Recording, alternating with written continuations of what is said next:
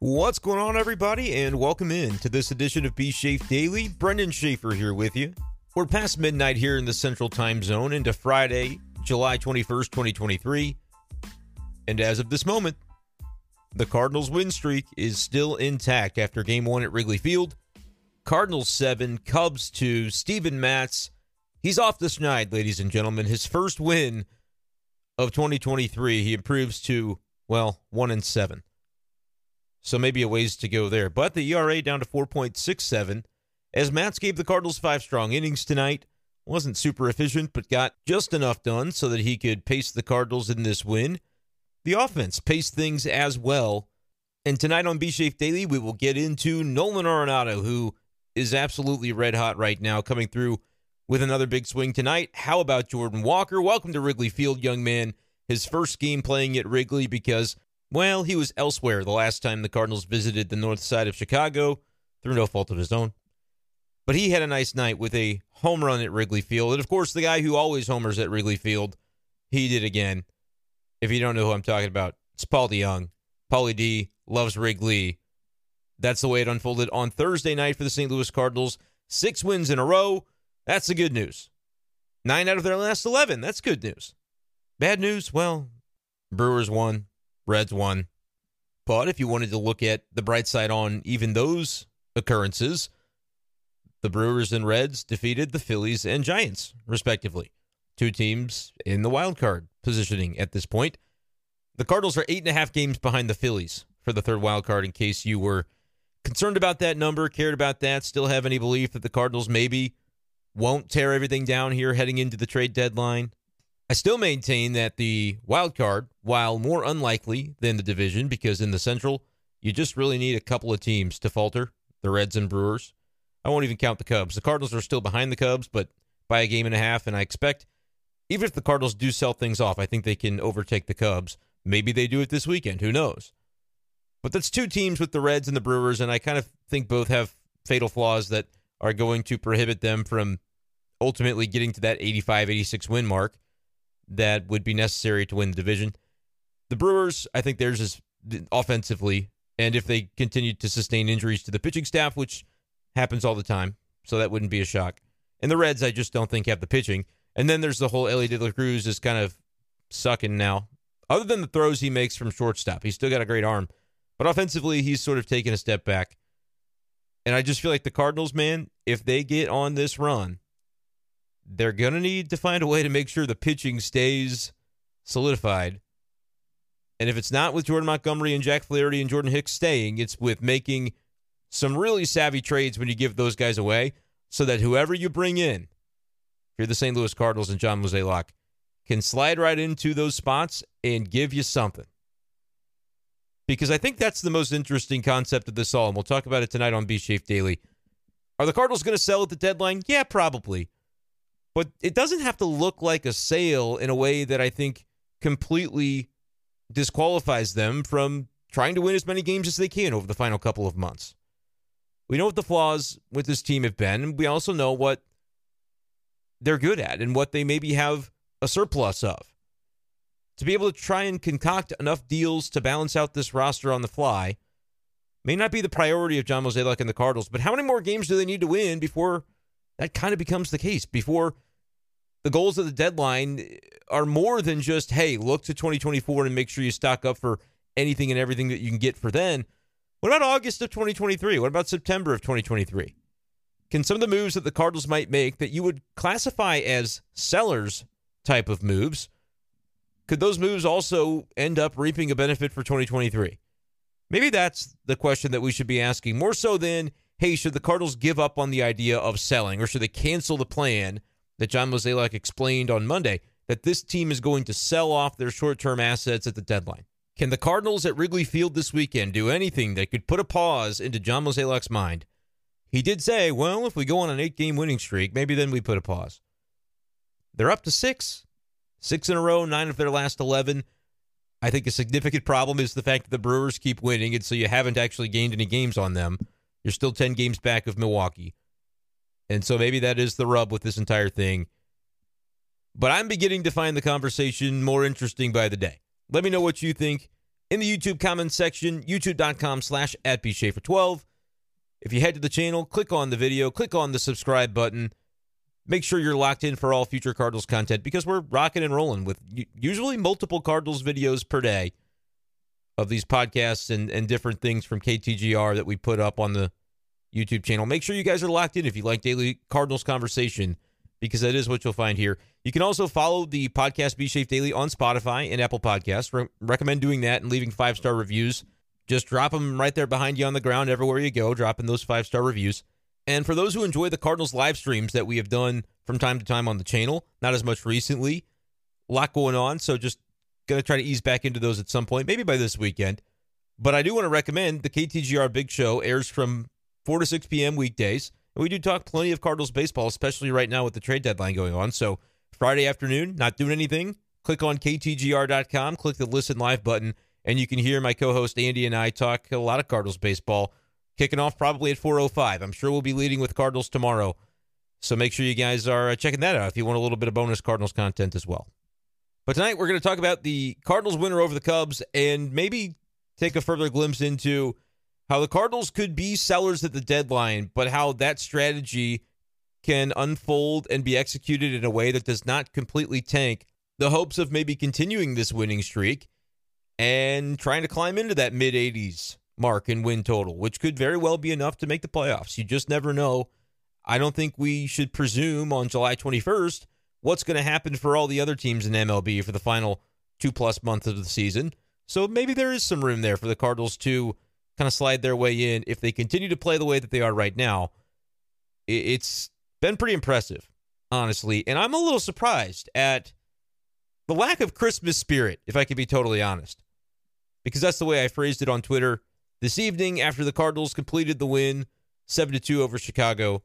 I said, y'all really still want this team to sell? Where is your Christmas spirit?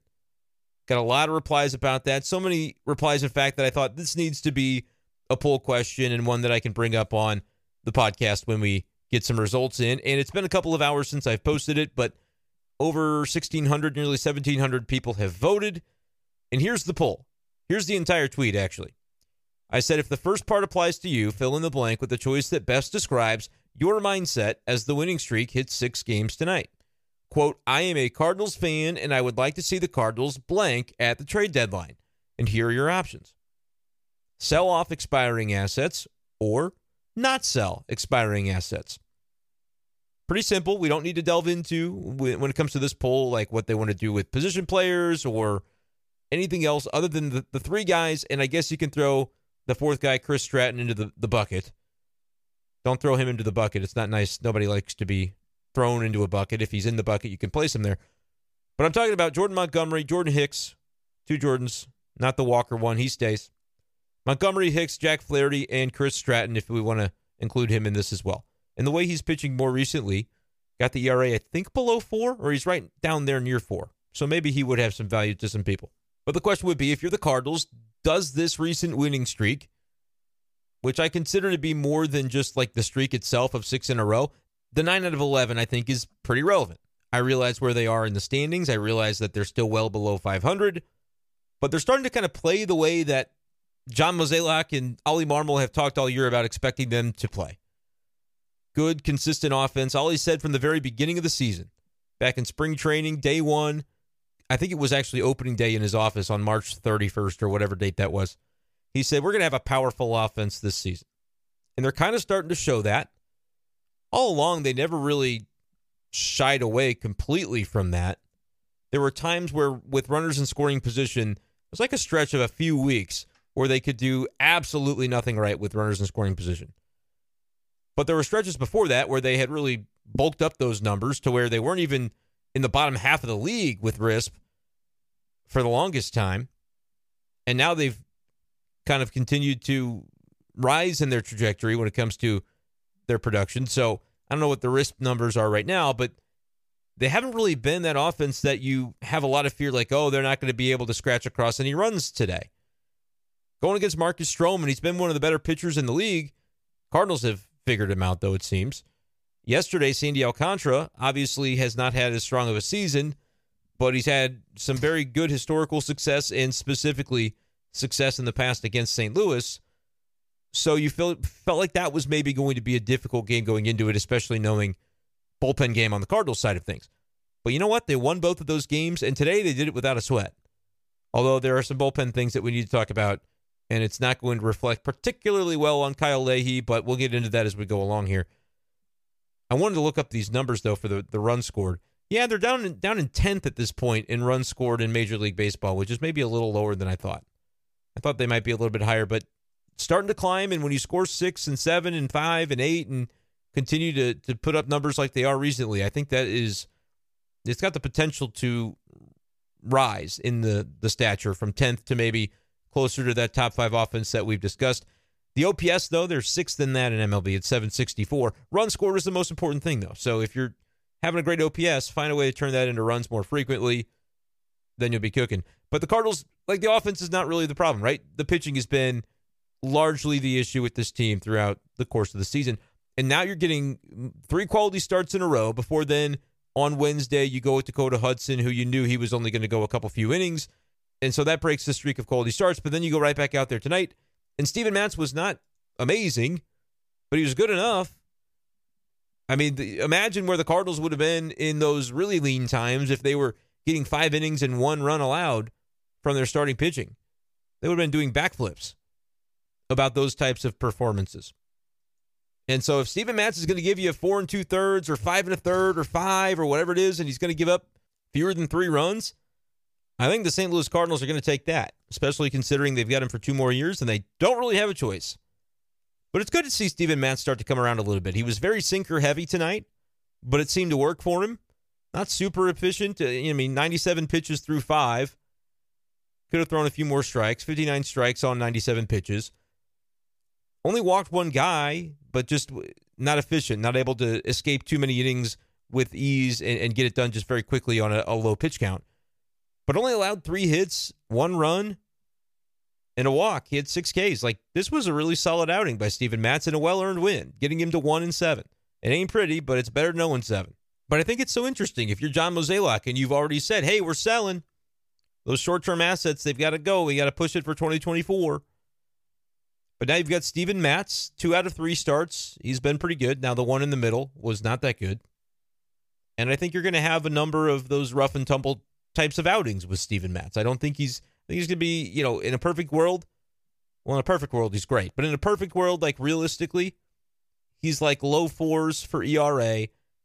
And he'll every once in a while get a little bit deeper. But he has not ever really gotten deep into starts with the Cardinals. Last 2 years has just not been efficient enough to ever really have those 7-8 inning outings.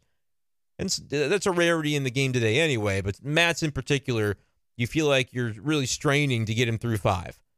And I think I said on the radio today that I didn't expect him to get through 5. I thought he would bow out at some point in the 5th, but credit to him for being able to get through it.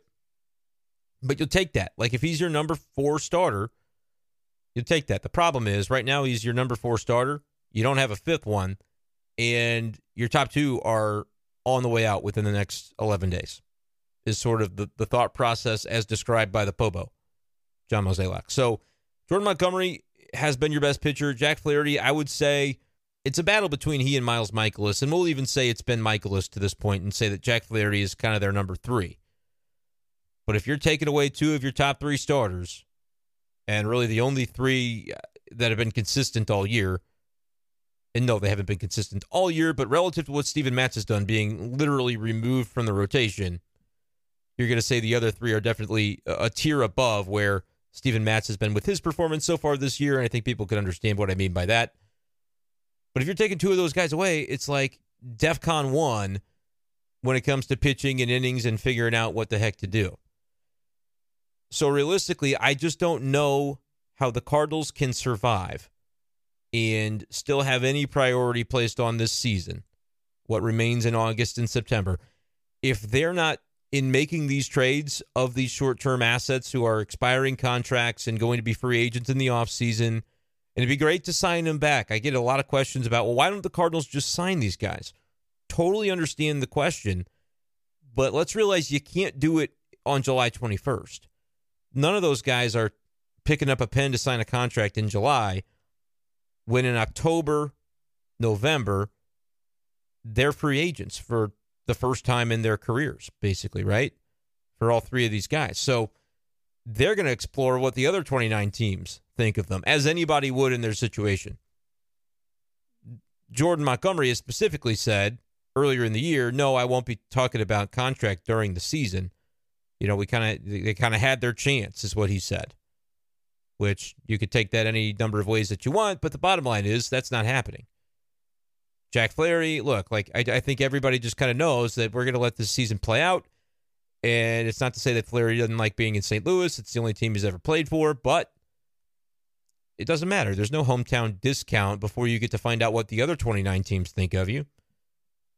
So realistically, the only guaranteed way to use these three guys, and throw Stratton in there as well, the only guaranteed way to use these guys to better your 2024 roster is by trading for guys that can play on your team in 2024. And if you really like them, if that's your thought process of they should be signed, not traded away, it's legal to do that in the offseason. You can still sign them and still enjoy and reap the benefits of the players that you received when you traded those guys away the first time.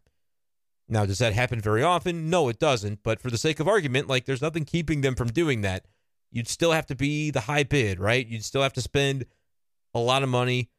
And I don't know if people really feel they should bring Jordan Hicks back. Maybe they do, because he's been really good. He's been nails in the closer role for sure.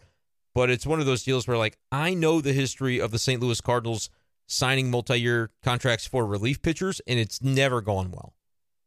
Like, ever. Brett Cecil, Andrew Miller wasn't a disaster, but it was not great.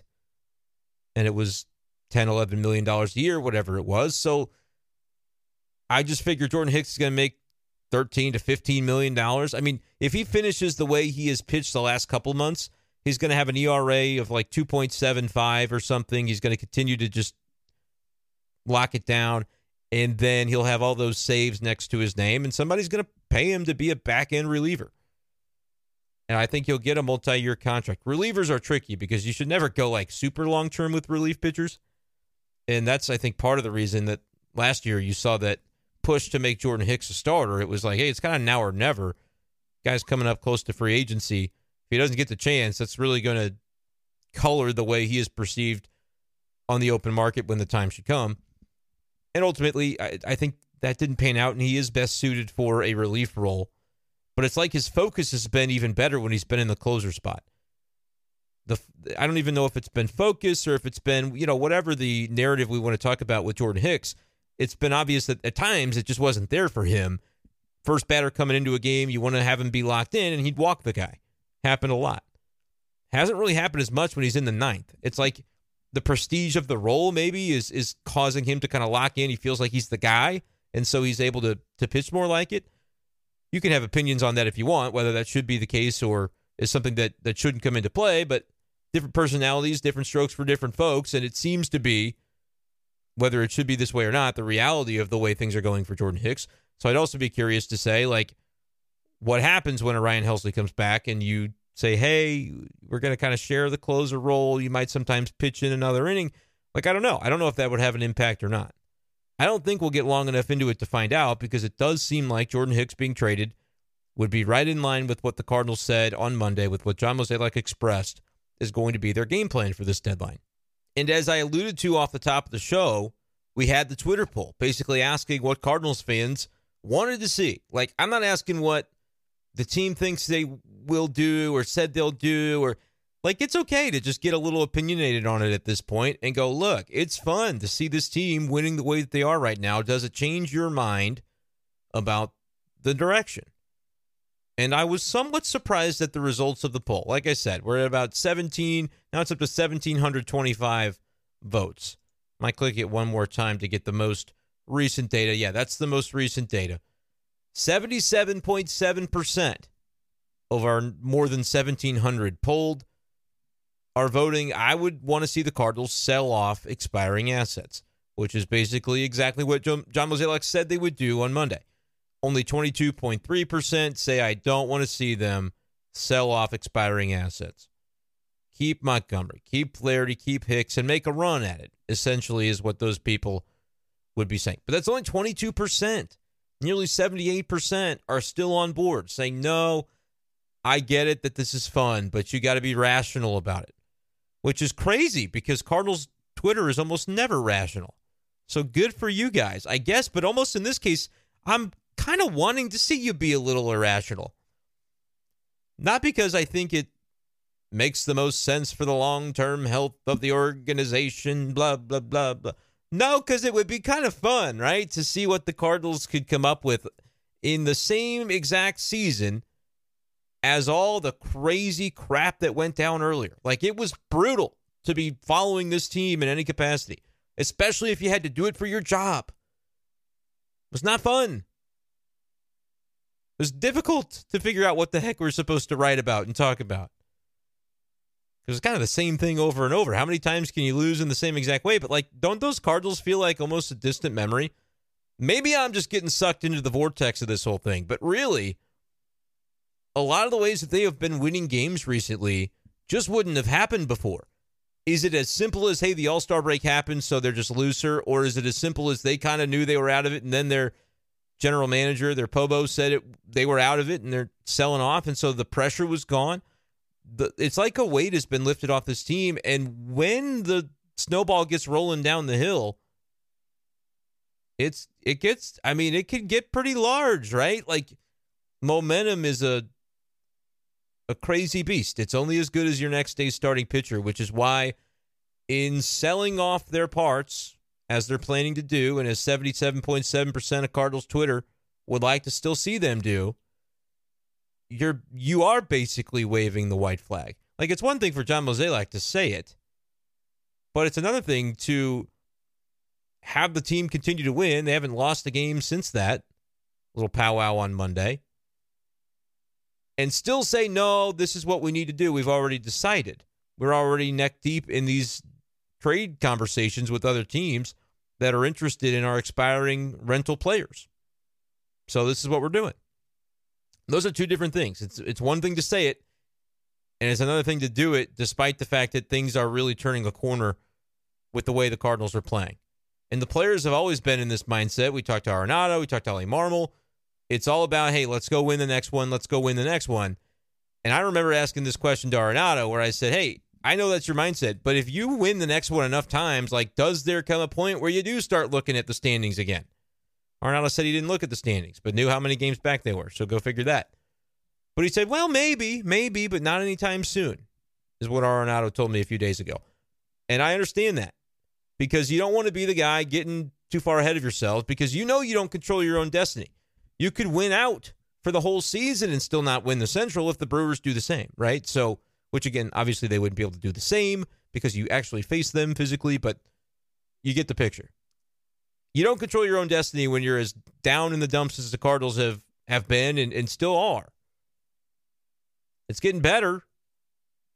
44-53, winners of 9 of their last 11, so they're 9 games below 500 instead of 16. It feels a lot better, but it doesn't functionally change the situation. And I think that's what a lot of Cardinals fans, in voting for the, hey, no, stay the course option to that Twitter poll that I put out, they're using the rational side of their brains. And so I do applaud you guys on it, but I also say, where's your Christmas spirit? Because I thought it would be a little bit more of a 50-50 split, maybe 60-40. And I promise you, the reason I did it tonight was because if there comes an opportunity for Brendan Schaefer to do a poll, why am I talking in the third person? If there comes an opportunity for me to do a poll again on Sunday night after a 4-game sweep at Wrigley, I promise you, I guarantee the results will be vastly different. And you might say, well, it's only 3 more games. How much could that change anything? Whatever would have to happen over the next 3 days for the Cardinals to continue whooping up on the Cubs is going to make people so emotional, so frenzied, that the results will be different. You might think you've got conviction now. If this sucker gets to 9 games in a row, and this wouldn't be revisionist history or using hindsight. I said this Wednesday after the Alcantara game. And I even really said it going into the Alcantara game when I tweeted you remember the 5 caveat sentence that I had, which was basically, At some point I might entertain the possibility, blah, blah, blah, if they were to beat Alcantara. And they did. So I was already kind of hyping this up a little bit after Tuesday night's win. And they've won a couple of games since then. And they've done, I would say in both games, I wouldn't have expected them to win, just based on the pitching matchup. Steven Matz is 0 for the season. Marcus Stroman's having a nice season. Wednesday, Alcantara, not a great season, but definitely a good resume. And Steven Matz is only in the rotation again because Liberatore flamed out. So, yeah, I didn't think they'd win those two games necessarily going into them. But it's like if you continue to take that one day at a time mentality, some interesting things can happen. But what I want to talk about is the notion that, okay, since 77% of Cardinals fans think they should sell still, again, check with me on Sunday if they continue to win, which, of course, they're probably not going to win all 4 games, right? But they've won the first one. So we'll see. But I maintain, I did this poll for posterity's sake. I want to know what y'all think on Thursday, and what do you think Sunday night if the Cardinals should continue to do the unthinkable and try and push John Mozeliak into an even more uncomfortable situation that he's already in. And like I said, I was thinking Christmas spirit would be high when it comes to Cardinals fans. And why did I come up with Christmas spirit as the phrase? I don't know. I can't explain most of the stuff that goes on in my brain. But I just think that's sort of like the devil magic joy of it all. The Cardinals being in the playoff chase is fun for Cardinals fans. And so it's just surprising to me to think that even if the chance and the odds are slim, that they would be pretty well universally at this point, nearly 80%, committed to saying, no, this is the right rational thing to do so that we don't end up in this situation again next year. I think Cardinals fans have seen sort of the steady decline of the way the team has performed. Lack of playoff success in recent years. Even when you get there, it's been underwhelming. Granted, I really thought last year was close to being the difference in that regard, but you had the Ryan Helsley thing, and all hell broke loose from there. But it's been a steady decline, and I feel like Cardinals fans this is kind of y'all voicing your view to say, hey, listen, we don't want to continue to be on the cusp of the entire bottom dropping out of our season because of pitching. And by trading some of these short-term pitching guys, the deadline's pitching. So they're not trading him for a second baseman. Like, Jordan Montgomery is not going for a shortstop prospect. They're going for pitching if they're going. And I think it's going to be interesting to get the feedback on what Cardinals fans think of the individual pitchers that they receive in these deals, because, again, you're not getting your ace at the deadline. I've talked about that a lot. You're getting your ace in the offseason if you're willing to spend for him. The other way you get a really good pitcher at the deadline is by trading a position player. And I had really, I don't know if the answer is worried, but I had really started to kind of find some unease when it comes to the discussion surrounding Brendan Donovan's name and the frequency with which some respected people are talking about him still. It's like, hey, what are you even saying his name for unless there's maybe some smoke there? I think people are connecting dots to say Brendan Donovan, one of the highest valued position players the Cardinals have. And if you're talking to the Mariners and you want Logan Gilbert, you could see that matchup. Nolan Gorman, Logan Gilbert, I think would be very compelling. And that's just going to be down to a personal preference on, do you think Nolan Gorman is able to eliminate enough of those long stretches of slump over the course of his career to say, no, you don't trade that guy, he's untouchable? Or do you say, this may be the only way we can come up with the pitching that we need if you're the St. Louis Cardinals? I think it's a fascinating question. Nolan Gorman is going to have a really good career. And he's like 23 years old still. Kind of forget about the number of, and Arenado mentioned this earlier in the season, and I was like, that's not real. But talking about how young the Cardinals are, they're a young team, and so maybe you attribute some of the struggles early on to just the lack of cohesiveness with a young team. But you think, well, they've brought Adam Wainwright back, but then it's like, well, he hasn't pitched. Arenado, Goldschmidt, those guys are in their 30s. Goldschmidt's in his mid-30s. So those are veterans. But otherwise, it's like you consider Tommy Edman and Tyler O'Neill veterans on this team. Jack Flaherty's a veteran on this team. Those guys are in their mid to late 20s. And then you've got a bunch of guys like Gorman at 23. Carlson's 24. Nootbaar's like 25. Jordan Walker's 21. Was 20 on opening day. So that's kind of a pretty significant chunk. They are kind of a younger team. When you think about it, that's a significant group of names that they were planning to rely upon this season, and those are largely guys in their low to mid-20s. And even the guys who are considered veteran are like 27 years old. Tyler just turning 28 years old in June. So kind of like that. And so it is kind of a young team, and maybe they're just starting to find themselves. The pitching, though, wasn't particularly young. Miles Michaelis, a veteran. Steven Matt's a veteran. The pitching has just kind of been what it's been for the most part, and it has struggled until recently. And I think nobody wants to buy into the idea that the pitching might just be better now. And I think that's rational, too, because it's all the same guys. Largely the same people. They're starting to make moves, and they're starting to stock up, too, with some, like Jacob Barnes, some other dude. They're getting these 30-year-old guys, 33-year-old guys, and stashing them in Memphis for the inevitable moment where they end up trading some of their major league pitching away.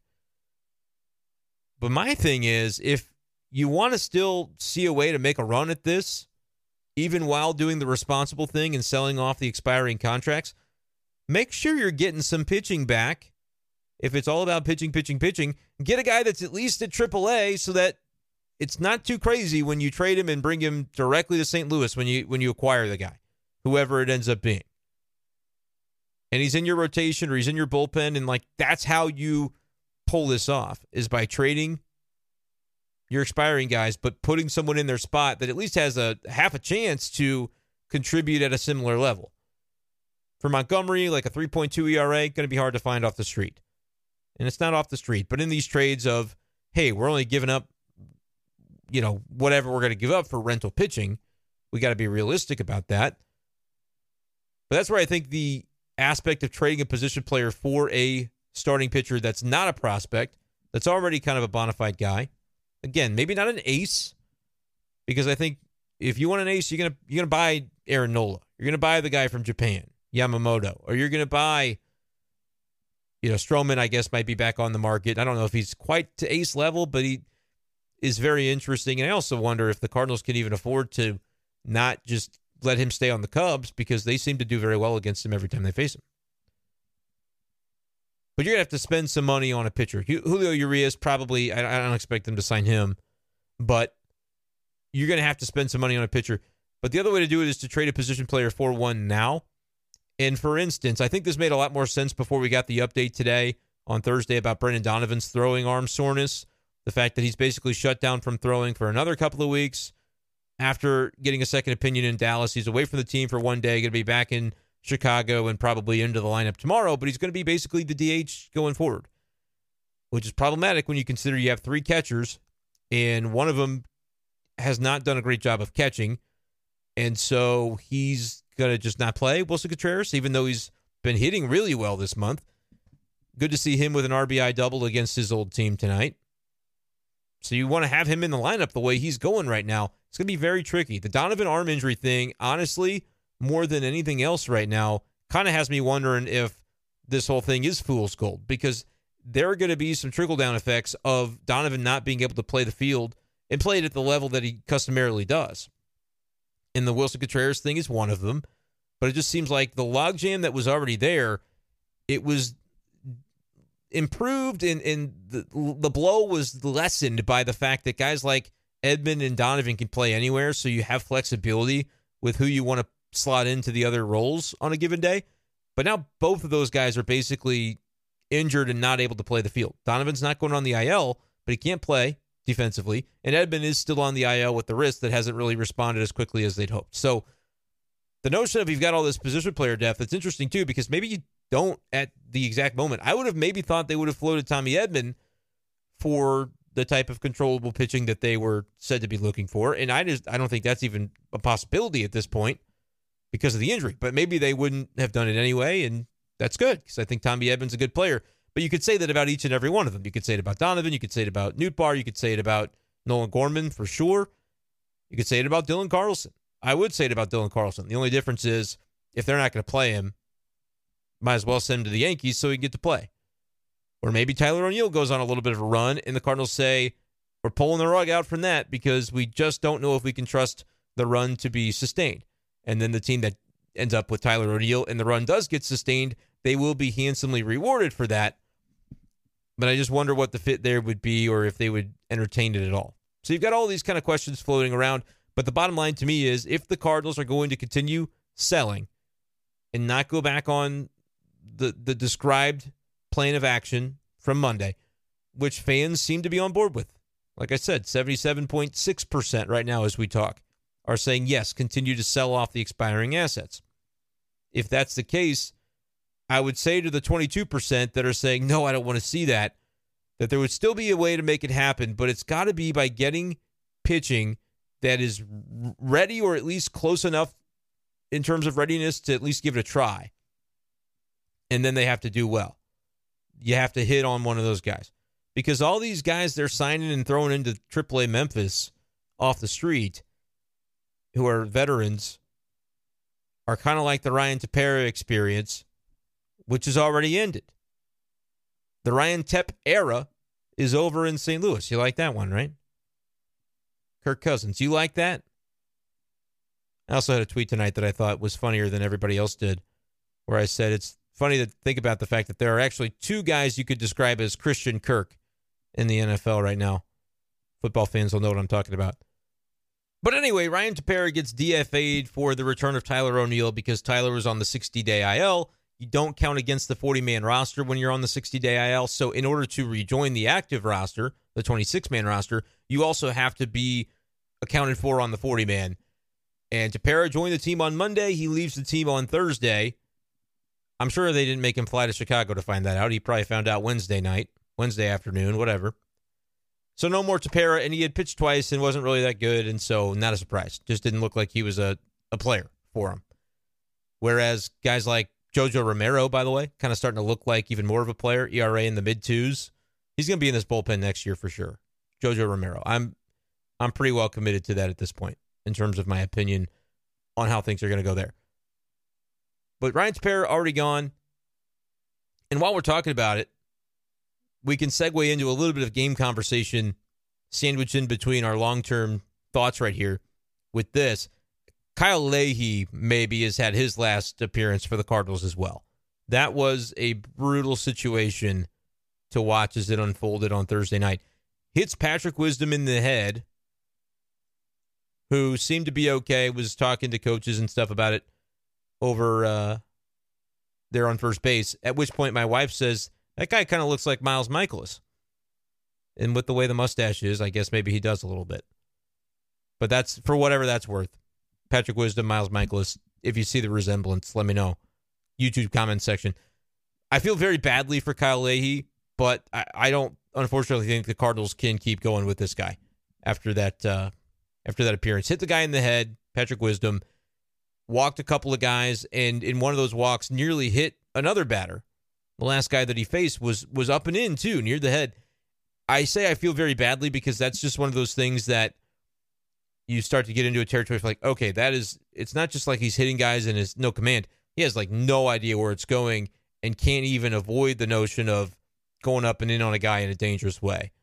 So I think he's maybe the next guy to have the old trip back to Memphis, which like I said, I don't think they have to DFA him, but depending on the way 40-man rosters go, I would be surprised if he doesn't have a different circumstance for his life come Friday, which is like it sucks because that's just one bad day at work. Like we've all had a bad day at work, but it was a bad spot for Kyle Leahy, and he hasn't been good, right? So there's not really been a good appearance from him. But these are the kinds of guys you got to try out if you're the Cardinals, right? You have to kind of see what you have in some of those internals, and if it's a DFA, I wouldn't be totally surprised. But that's just me based on watching tonight. I don't have any insight, no nothing. I just know that was a rough situation to watch as it unfolded. I'll take this moment as well to kind of talk about some of the other things from the game that I had marked down to want to bring up other than the Leahy situation. A lot of it was offensive oriented. I did note the diving barrel roll play by Nolan Gorman at second base in the eighth inning. That was pretty special. Had him back in the 3-hole tonight as well, but I think that was only because of Donovan not being there. Newbar leads off, and so you still get to go left, right, left, right. I wonder if they keep that alignment, because I had said, hey, I think it's probably time to, if you're insisting upon putting a lefty in the 3-hole, don't let it be Newbar, have it be Gorman. But I'd also be interested in seeing Newbar right there in the 2-hole behind Brendan Donovan when he's in the lineup. But I know they want to keep the balance there, left, right, left, right. I wonder, though, if you went Donovan, Newbar, let me think on this, Goldschmidt. Yeah, you can't really move Arenado down past 4, though, can you? Because I was thinking maybe then you could go Gorman 4, Arenado 5, but I don't think you want to do that. But nevertheless, Gorman batting third tonight. Had a nice play defensively. Good for him. Jordan Walker, speaking of him, home run. In the swing, it was so bizarre. It almost looked like it was in slow motion. That's just the power that he has. It's like, did he get all of that? I don't know. Oh, it's a few rows deep. What in the hell just happened? That's Jordan Walker. He's a dude. He should not be batting 8th, but he was tonight, so whatever. It's almost like it goes back to the Mike Matheny era of, well, this guy's a veteran, Tyler O'Neill, even though we would love to not have him as high in the lineup based on productivity recently. We still got to bat him 7th or whatever. But Paul DeJong batting 9th, I think, is totally reasonable with the guys that they had in the lineup today. And yet, he hits a home run as well. He's got 14 home runs. Well, he had 14 home runs coming into today at Wrigley Field for his career. And now he's got 15. And that is the second most of any place. That should not surprise anybody. Busch Stadium being the most prolific home run spot for Paul DeJong. He's got 38 of those in his career at Busch, but 15 at Wrigley. This guy, and it's not even that he's like amazing at Wrigley. He's hitting 242, and these numbers are prior to today, so they don't include today's home run. But a 242 average, a 303 on base, which aren't good numbers. But a 511 slug is good. But it still only equates to an 814 OPS, which again went up a little bit with today's home run, I'm sure. But it's like, it's kind of all or nothing. He's only got 6 career doubles there in 51 games. He's got the 15 home runs. Like, that's what he does. He homers at Wrigley almost every series he's ever been there, I would venture. I'm not going to go back and check on that, but it seems like it's a plausible thing to say. The dude always seems to come up with a swing in one of the games at Wrigley darn near every time they go there. So good for him, as we all know. We're just looking for him to get the OPS up to 750, though. It's at 739. Ask a friend if you don't know what that means. But we're looking for 750 out of PDJ. Other quick nuggets on the game itself. Nolan Arenado, again to the opposite field with the double. Only 1 for 5, but the swing that he did have was powerful, was impressive, going the other way, nearly left the building. A couple of RBIs, I believe, on that play. He's just unreal. He is carrying this team. He's doing at least one thing every day that you just go, yep, that's Arenado being Arenado, Nolan being Nolan. So good for him continuing to kind of pace the offense in the way that he has. He could end up leading the league in RBIs this year, which I know some people say doesn't matter. Nolan Arenado would beg to differ. He really does value RBIs and what that means for the team and for himself personally. Being able to rack up a bunch of those means you were doing something right when your fellas were on there and on base in front of you. So that matters to him. Anything else that I had from the game? Let me check my notes here and see. I just wanted to mention maybe one negative thing, not to rip on the guy, but it seems like anytime Lars Nootbaar gets near the wall, something bad happens. Like he's kind of lost out there when he gets too close to the wall. This time, like I said, I almost hesitated to even bring it up because the wall is filled with an invasive plant that's covering up a brick wall with no padding. And so, yeah, I'd be a little bit skeeved out by trying to get near it myself. But he lost the ball legitimately for 5 seconds. And the center fielder had to run over and get it for him over in the right field corner, the way it ricocheted. So that was a little bit weird. It almost just seems like he is running like you run, and then when you get close to the wall, his body crumples into a heap as he stands, and it doesn't really know where to put his limbs and such. It's very bizarre. Other than that, athletic, good player, good outfielder. But when he gets near the wall, I feel like that's kind of becoming a thing. Let me know if you agree with that or if I'm overreacting to just this one instance. Throw it on the YouTube comments section with anything else that you think about everything going on right now with the Cardinals. Another aspect, though, as we kind of shift gears back into the conversation about whether this team ends up selling or doing a combination of several things at once at the deadline. The position player side of it, if not for the injuries, I think would be even more interesting in a scenario where they're playing well. Because if you trade away a position player and you've got extra guys at that position to still play in the daily lineup, it's almost like you didn't lose anything, but it has to be a healthy roster for that to be true. Because the moment you say we've got plenty of second basemen, you trade one, then your other second baseman gets hurt and you're like, well, crap, we should have anticipated that. And it's like fluky stuff that happens, and you can't ever know when an injury is going to come about, which is why I think it's also very fascinating how they really pumped their own tires about how much depth they had. John Mozeliak, Ollie Marmol, they felt very good about the depth, if you remember back to spring training. On the pitching side, we know that's been a nightmare. But on the position player side and in that starting lineup, it's like they had, I can recall kind of thinking in my head, they've got a bench that's much deeper than what they've ever really had. You probably go 12 deep on your bench, and then you've got whoever the backup catcher ends up being. At the time, Kisner was performing poorly in spring, but I still kind of figured it would have to be him. And now we've obviously seen three catchers on the scene. But nevertheless, like, the bench is full of guys who could conceivably be starting on a given day or on a given team. And that has sort of played out the way that you thought it would. But with injuries happening, maybe that changes the calculus. Depth, though, also, I think, has hurt the Cardinals in a way. Because you need depth in case of the injuries, but you also have so much of it, and it's kind of indecipherable between the guy who should be your fourth outfielder and the guy who should be getting everyday run in the outfield. Like, they have not been able to distinguish the answers to those questions. And I think that it's not just like MLB The Show where you can make a few clicks and say, well, this guy's going to be in my lineup now. I'm going to put this other guy on the bench for a few days. I'm going to simulate these games in franchise mode and then kind of see how they performed. They're probably going to perform based on their stats and their player ratings, right? Like, it doesn't work like that in real life because there's the human element to it. And I feel like the notion of trumping up how good it was to have a bunch of depth coming into the season is not false when you have injuries. You're glad you have it at that point. But I also think it has impacted the confidence level and just the comfort level of the different players knowing, like, I might not play every day, but I know kind of my role and what to expect. But Ollie Marmol has sort of been forced to just make it up as he goes along, reacting to different injuries, reacting to different cold stretches by players, different hot streaks, and just try to come up with what he can come up with. But Mo put him in a bad spot because if you've got like four outfielders, you can find a way to maneuver, and there's probably skill sets that work for platoons, and everybody still gets regular run. If you've got 5 or 6, it's too many. In the insistence of we got to keep playing Alec Burleson that the Cardinals had, and it was early on, and now we're kind of seeing a lot more of Burleson again lately. Today, he's the first baseman to Goldschmidt's DH. But Burleson's still just kind of doing what he's doing, hitting 240 and OPSing 685. Like, I don't necessarily know what needs to happen. And again, he's playing his more natural position of first base today, so you let it go.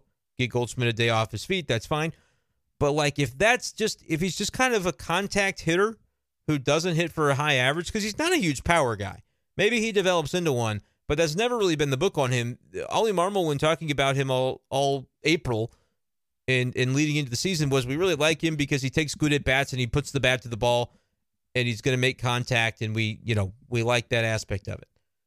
And that's okay, but if you're a 240 hitter with a 292 on base, I don't really care how much you're striking out or not striking out. And to his credit, like, he doesn't strike out much. It's true. He's only got 22 Ks on the year and 196 at bats. It's a good ratio.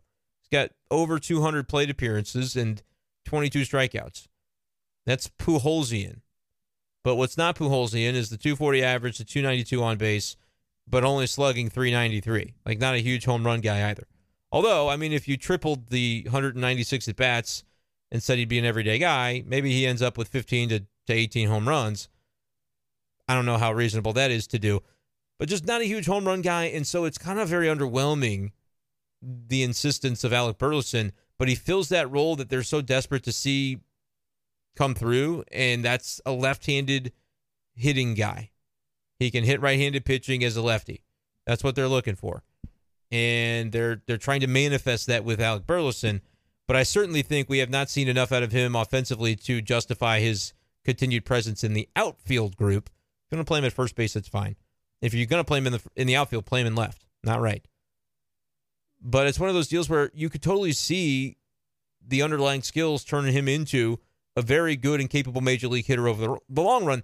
But like when the Cardinals are trying to force feed that in the early portion of the season, and Dylan Carlson's kind of on the outside looking in, Tyler O'Neill's not performing, which is also being force fed into center field. And I want to give him credit for the day he had today with the double, which was kind of a bloop double, so but you still get credit for it. But he also drew 2 walks, which I think very valuable for his game to be able to draw walks, because he's also really fast and can steal bases for you. But I think the idea that, hey, we're going to give some run to Burleson really did add to that logjam in the outfield, and it led to, not directly because Burleson is a lefty hitting righties versus Jordan Walker, right-handed bat, but I think it helped contribute to Walker being demoted and everything else going on, which, by the way, not a great night defensively for Walker in the outfield. No duh. He's done it for less than a year, and maybe he never becomes great at it. But at this point, I'm going to try not to sweat too much of it. Yes, he's got to improve. He knows that. But I think until 2024, unless, again, this team crawls back into the race, which we don't expect, most Cardinals fans still say sell. But otherwise, I think you just play him every day in the outfield. He gets better at it, and then you revisit, should be working on it all off season. And then in spring training, we can kind of say, all right, how does this look? And then they begin to gather more data points on the long-term plan for Jordan Walker. But I know that was something people were talking about. And so, yeah, not a great day defensively for him in the outfield. But again, not too surprising to see that be the case. But as we kind of wrap up here tonight on Be Safe Daily, I want to know from you guys, comment on YouTube and make sure you like the YouTube video as well. And subscribe if you haven't done that before, because you like this Cardinals content. Listen, if you're 52 minutes into this thing right now and you are not subscribed, come on. You wouldn't have stayed this long if you didn't think it was somewhat decent to listen to. So hook me up with the sub if you would. But comment on YouTube as well what you think about the notion of not only Thursday's game and how it went against the Cubs, but the notion of how this Cardinals deadline really should play out. I'm getting a lot of good thoughts from Cardinals fans over the last few days, but it continues to get more interesting, at least to me, because I said coming into Wrigley, if you sweep at Wrigley, that has to mean something. You don't have Wrigley give you a sign from above and just ignore what Wrigley had to say. If they lose a game in Chicago, all right, I'll hear you. They have to win 2 for every game they lose the rest of the way to continue to make strides. So if you start losing games, especially if you do it in unfortunate ways, then the calculus really does change quickly. And Friday, it's Jack Flaherty, Justin Steele, another opportunity to really, Justin Steele is the toughest one they'll face. They conquered the game against Marcus Stroman in game 1. If they can beat Justin Steele, which very much did not happen in London, then again, you're gathering these data points to go, hey, these things are not supposed to be happening for a team that just stinks still. I know the record stinks, but they're coming around. But what do you want to see them do? What do you genuinely want to see them do? And I'll try to address as much of it as I can in the YouTube comments. I chime in there when I see some things that I can easily address. Even the long-form comments that I see, I read them and I enjoy them. And appreciate you guys for the passion that you have putting everything into that, putting all the thought into that you do. But I'm really curious with this thing. The more I think about it, the more, and it was kind of the poll that led me to have this mindset of Cardinals fans do think they should continue to sell off these assets. So that's where I shift gears and go, all right, if they do, you trade Jordan Montgomery, but maybe you trade him back to the Yankees and you throw in a position player that, because their lineup is just abysmal, but you throw him to the Yankees, but you get a Clark Schmidt or a Clayton Beeter or both. Clark Schmidt's in their rotation with like a 4.13 ERA. Good strikeout guy, but walks some guys, gives up some home runs. Clayton Beeter, similar story. Good numbers, but he's still kind of making his way downtown, as they say. I think his ERA is in the 4s in AAA. had a good start to the season in Double-A. High strikeouts, but high walks as well. Those are the two guys from the Yankees that I'm kind of circling the drain on to think if the Cardinals can give some rental players and maybe a position player that doesn't make Cardinals fans want to weep into their pillow at night to give up, then maybe that's a potential fit. And if there is a Clark Schmidt, and maybe they want Jordan Hicks too. I don't know. I don't know where the perfect fit for Jordan Hicks necessarily is going to be. I think it'd be very fascinating to go Arizona for a guy like Brandon Pfaadt. I don't know if they're giving up a Brandon Pfaadt for 2 months of a relief pitcher, but you never know. Maybe you add something to that. I don't know. Later on the YouTube channel, I'll have a video up from Thursday's KTGR Big Show where we go into who would be the best trade partner for the Cardinals. If you don't want to wait until 8 a.m. or whenever that posts, make sure you subscribe to the Big Show on Spotify, and you can just listen back to the podcast from Thursday's show. But, it would be guys that you can acquire and plug right into your rotation, and maybe they don't end up panning out because either they don't have major league numbers yet, or their numbers in the major leagues that they do have aren't very good, or whatever happens, right? Clark Schmidt has at least demonstrated he can hold his own at this point with an ERA in the low fours. But if you trade Montgomery and a position player, and I hesitate to even name names because it's getting more difficult to figure out who it would be with the injury to Edman, the injury to Donovan. Carlson is an obvious option based on the way that they have put out those tea leaves about him so far. You wouldn't be surprised to see it. I have said this week it's a better than equal chance that the dude ends up on the Yankees, or at least ends up on another team, not this one. But Tyler O'Neill, he looked good tonight. Do the Cardinals say, oh, good, he's going to be just good enough that we can build his value up and get a pitcher for him? Or do they say, no, this is kind of what we were hoping we would see all year, and we're finally seeing it, so enjoy playing left field every single day and being a force in every element of the game? Because when Tyler O'Neill is right, he's a force defensively, as long as you don't put him in center. He's a force at the plate. He's a force on the bases. I don't know how much willingness the Cardinals have to just kind of forget the way the season has gone and say, we don't worry when the next injury or the next malperformance mode might come for him. We're just going to trust that this is real and he's back. I don't know what their thought process on that is going to be. So whatever the position player ends up being, though, you could at least see it at that point from the Yankees side, who their record should not, it doesn't indicate they should buy. They're only a couple of games above 500, but they're the Yankees and their fan base is going to demand it. And so I just expect them always to try and make moves to be in it, because it's been forever since they've won a World Series, and they're going to try to do that at some point. But their lineup stinks, especially without Aaron Judge. You've got a bunch of 600 OPS guys and a couple in the 700s. One of them is Stanton, who's hitting 198 for his batting average.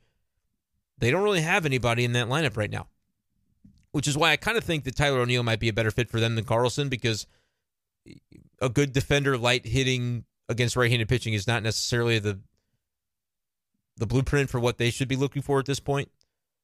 But I think it's very interesting to kind of see, all right, Cardinals, maybe you're right. The 77% of Cardinals fans that voted in the poll, maybe y'all are right. They shouldn't get fooled by this little segment, or maybe it's not even fooled. Maybe you believe that this is real, but you just say it's too little too late. They're too far back for it to realistically be something that results in a playoff berth. And some Cardinals fans would say, screw a playoff berth. All they're going to do is lose in the first round. I only have interest if you think they can contend for a World Series, which I don't agree with because, again, crazier things have happened. But Cardinals fans have been beaten down by the early exits in recent years, and so they're not willing to entertain the possibility that a best 2 out of 3 playoff series, some fluky stuff can actually go in your direction rather than the other way around. And doing it as the division winner would mean that those games would get to be held at Busch Stadium. Just saying. In the world in which they make this run and it happens is what I'm trying to articulate there. But nevertheless, I think to do it, you would have to be getting pitching back. You can't just throw those random dudes that you've pulled into Memphis onto the active roster and say, go get them, Tiger. Dakota Hudson and Zach Thompson, you're both in the rotation now, even though with Thompson, you just haven't really seen the success with him as a starting pitcher versus a reliever. Dakota Hudson is relying upon the defense. Maybe that works out. Again, his career ERA is still pretty good, but he's been kind of trending downward ever since the Tommy John. But these are all kind of thoughts that would have to go through your mind if you're still thinking, hey, this team is playing really well, and I believe that it's real, but I still think they have to do the thing that's going to inevitably rupture the streak and the good vibes. 40% of your rotation gone, your closer gone. Maybe that's what needs to be done. But the fact that Cardinals fans are like, yeah, it's okay if they don't win this year. It's just, I'm not going to say it's silly or wrong. It's just a little surprising. But let's see what happens by Sunday if they continue to win these games. If Jack Flaherty beats Justin Steele, it's going to continue to get super interesting as the weekend approaches. Maybe you don't think so. Maybe you're tired of hearing me talk about it, but I hope you're still enjoying the content. Let me know what kind of content you want to see as well. This is a democracy. I'll listen. And I appreciate you guys, as always, for listening to the show. I probably had more things to say, but I'm up to an hour at this point. So let me know, DM at bshafer12 on Twitter, if you have some other topics that you'd think, hey, you got to touch on this because I think it would be interesting to hear your take.